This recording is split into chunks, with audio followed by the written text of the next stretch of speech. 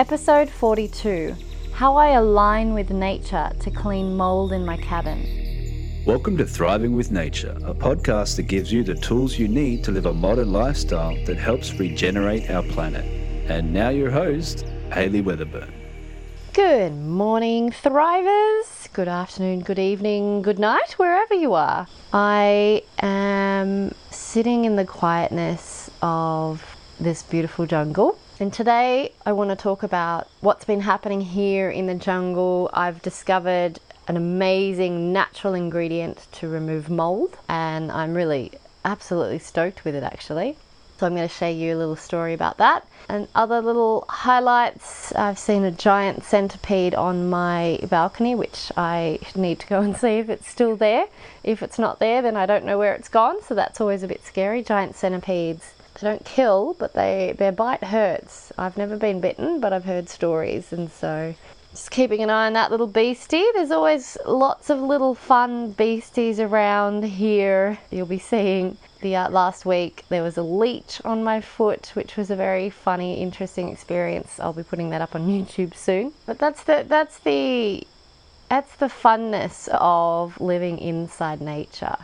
And to be honest, if these little beasties, these little insects, smaller organisms didn't exist, then it's a sign that your ecosystem is not well. The more biodiverse your ecosystem, the much more resilient and stronger it is. So having these little animals, it all balances out, because at night time I have fireflies in my cabin flying around, which is probably the most beautiful little thing that happens, and I always get new ones each night. This must be a nice environment for them to hang out with at night time, so that's super cool. But along with biodiverse of life comes things like mold. And I was noticing that a couple of wooden pieces of furniture that I'd brought up with me were starting to get a thin film of mold over it, and it was in the back of my mind, because obviously it's not the first thing I need to think about, but I was starting to be concerned. I didn't want, because here in Bali, if you put away something in a dark corner, especially in places like here or Ubud, or where it's a lot more humid and there's darker areas because people are trying to stay out of the sun, and you put, I've had an experience where I put something up in a cupboard like you would back at home where I lived in a dry environment, and you could open that cupboard years later and nothing, it might be a bit dusty, but that's it. But here it can be only a few months and it can be completely consumed by mold. So you're always got to keep an eye on things. You can't just put something away and not check on it. But my wooden desk that I use, my TV stand and my bookshelf were getting this thin film of sort of a dusty, white, slightly green mold growing. And I didn't want to use chemicals. I don't want to use chemicals wherever I can. And so I went online to search what's the best method, and there are a few different methods, and I wanted to combine them, and I did check before to combine it to give it the best possible outcome. And so I did, and so the ingredients are bicarb soda, hydrogen peroxide, and tea tree oil. Now, what I used was 1 tablespoon of bicarb, 1 tablespoon of vinegar, and then you could go like 4 to 8 drops of the tea tree oil, and it was in a tiny small spray bottle, and the rest was water. Gave it a good shake and then sprayed it across the surfaces and let it sit for an hour. And obviously you want to check, because it's a 3% hydrogen peroxide. It's not high, you've got to be careful with hydrogen peroxide. And I did put it in a little area before I went through the whole thing. I didn't want it to destroy my wooden furniture. And so I actually went through on Saturday and I pulled everything out of these wooden furniture, like books and anything that was in the drawers, and just found every surface and sprayed it and let it sort of dry on there. I wiped it over and let it dry. And right now I can see absolutely everywhere is amazing, except for one leg of the TV stand still has a small layer, and I realized I missed that leg when I cleaned it. So that is a really cool thing. These are natural products. I've put bicarb soda in my water tea tree oil is great for cleaning things. It's a great smell as well. And the 3% hydrogen peroxide is there because there's many different uses that you can have with it for medical as well as obviously cleaning now. So there's my first win. Well, there's lots of wins, but my first win for today of the podcast. And I wanted to share that with you because part of living regeneratively is to find ways, not just to go, it's so easy just to go, I'll go to the supermarket, get a cleaning product that says on its container, will kill mold, and then come back. But I don't want to kill everything. I don't want to, we need to keep our biodiversity, but we also need to be healthy. So it's finding the balance of both. So that worked, the vinegar, bicarb soda, and tea tree oil. But something I've been thinking about is the fact that I look around, when I walk around and I look at a tree trunk, I don't see this mold on it. These cabins, the rest of the wood inside the cabin, there's not mold in it. There's a couple of areas, but majority of this, there is no mold. And I mean, I put that down to the fact that this wood has probably been chemically treated. So not ideal, but again, for the survival and for the fact that wood needs to last a longer time, yeah, I can understand. And I'd have to look further into the chemicals and what that does to my health or anything.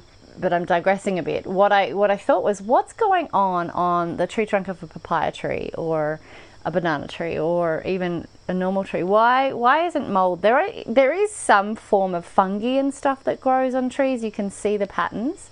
So it made me think, coming back to soil microbiology, the fact that there's amazing microbes, and that when you have a great diverse soil with diverse microbes in it, it actually covers not only the roots but the trunks and the leaves. There's a thin layer of these microbes that create this protection from bad bacteria and fungi and mold and all that kind of stuff. That's why sometimes plant leaves can have mold on it and sometimes they don't, is due to the health and the diversity of the microbes of that system. So what it made me think of is, I wonder if there is any sprays out there with live microbes that specifically eat mold. That would be another thing that you could spray over your furniture that gives it this natural protection so that the mold doesn't exist and doesn't live, because once you spray this microbial mix over the wood, it would be fine. So that's an interesting thing, and I'd love to hear if you're listening to this and you know of it. There is, I think of at Cool Farm when I was doing my permaculture design course, the compost toilets there, they had a spray, and I think it was EMF, and I can't remember what it stood for. I think that's what, EMS maybe? Something microbial something. I can't remember what it was, but it was a mix of a certain microbe that would help with the smell and to help start breaking down the compost toilets. So I need to look more into that as well. And I wonder if you could use the same stuff on the wood for the microbes as well. So that's just another thing to think about, is it's just a different way of thinking, like regenerative thinking. How do we use nature and align with nature to thrive? And nature, to protect living organisms from mold, it has a certain balance of microbes. And so it's like, okay, how can we use that to put that in our bathrooms, in our kitchens, so that there is a natural layer of protection? Obviously, the difference thing is that tree is a living organism, and the microbes on the leaves and the microbes in the soil, for example, in the soil, they're getting exudates. The plant's actually feeding them. So there's a benefit there, and I'm not sure what happens on the leaves for the microbes to live there. Maybe there's an exchange of something going on. So putting it on in your bathtub or shower, these microbes, they might feed off the mold or whatever's in your bathroom, but eventually they'd probably die because they're not necessarily going to get any benefits from that.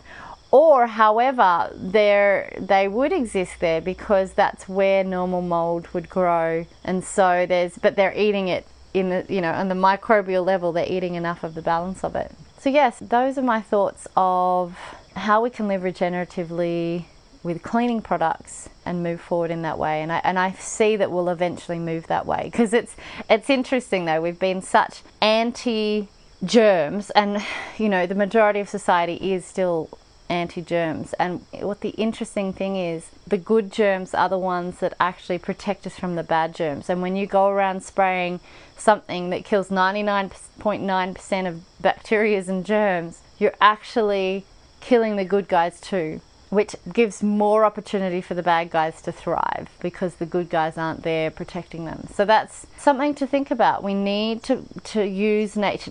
In nature, you walk in a forest, it isn't sterile. It's thriving with life. But you walk through a forest and you feel clean and pure, and it's because of that good microbes on the leaves, on the soil, on the rocks, on everything that is helping that forest survive. And so we need to have that mind shift in that. So yeah, anyway, that's one pondering.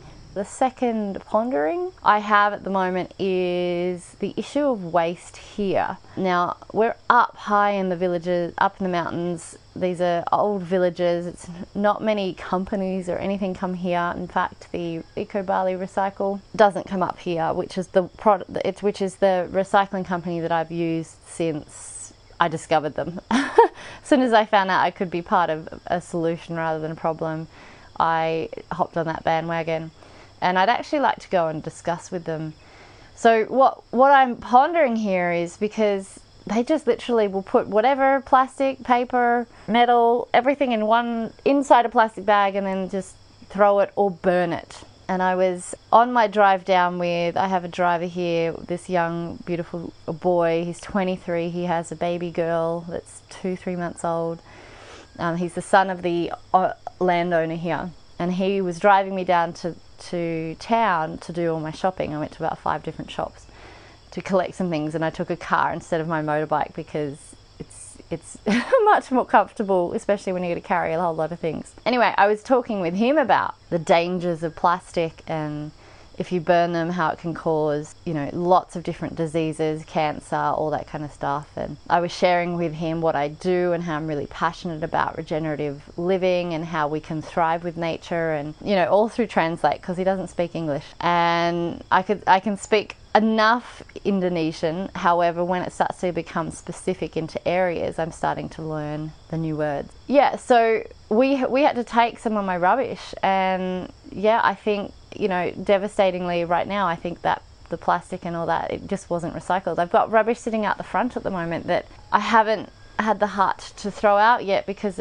I just don't know what to do. So this is the plan, is to contact EcoBali, the recycling company here, and ask if I can, because normally you get 2 bags and then they'll clean them every week. They'll come and pick them up and take them, and 1 bag's for paper, cardboard, the other bag's for plastic, metal and glass. And so my thoughts are, if I could ask to get 2 large bags, and that I can bring it down every either week or fortnight direct to that company and swap the bags over, and I'll pay, but do it that way. So that's my option. I imagine that should still be fine, but at least then I know I'm not taking the rubbish from here, and it's not just going into landfill or plastic. And eventually, if I can educate enough people and there's enough of a demand, I'd love to work out somehow how we can get EcoBali to come up here and do these couple of villages, so that, yeah, these villages can really learn. But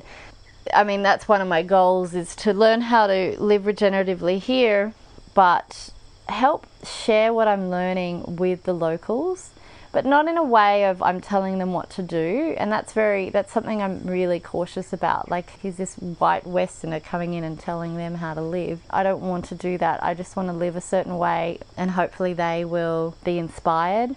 Yeah, so those are the 2 ponderings of my life at the moment, and I wanted to share these regenerative tips that I'm learning. I'd love to hear what kind of things that you're discovering on your journey of becoming more regenerative. But yeah, so thank you so much for listening this week. Lots is happening. I will keep you updated next week when you join me back here in the jungles of Bali. Have a beautiful week. Hey, if you enjoyed listening to my podcast, remember to subscribe to hear more. You also have to come check out the Living Supplement Garden, a garden that reads your individual's body's condition and grows the substances it requires to move towards optimal health and potentially healing your ailments. When we align with nature, we thrive with nature. I'd love to have you join myself and others as we discover the magic of nature together and strive to heal both ourselves and our planet. Go to thrivingwithnature.com.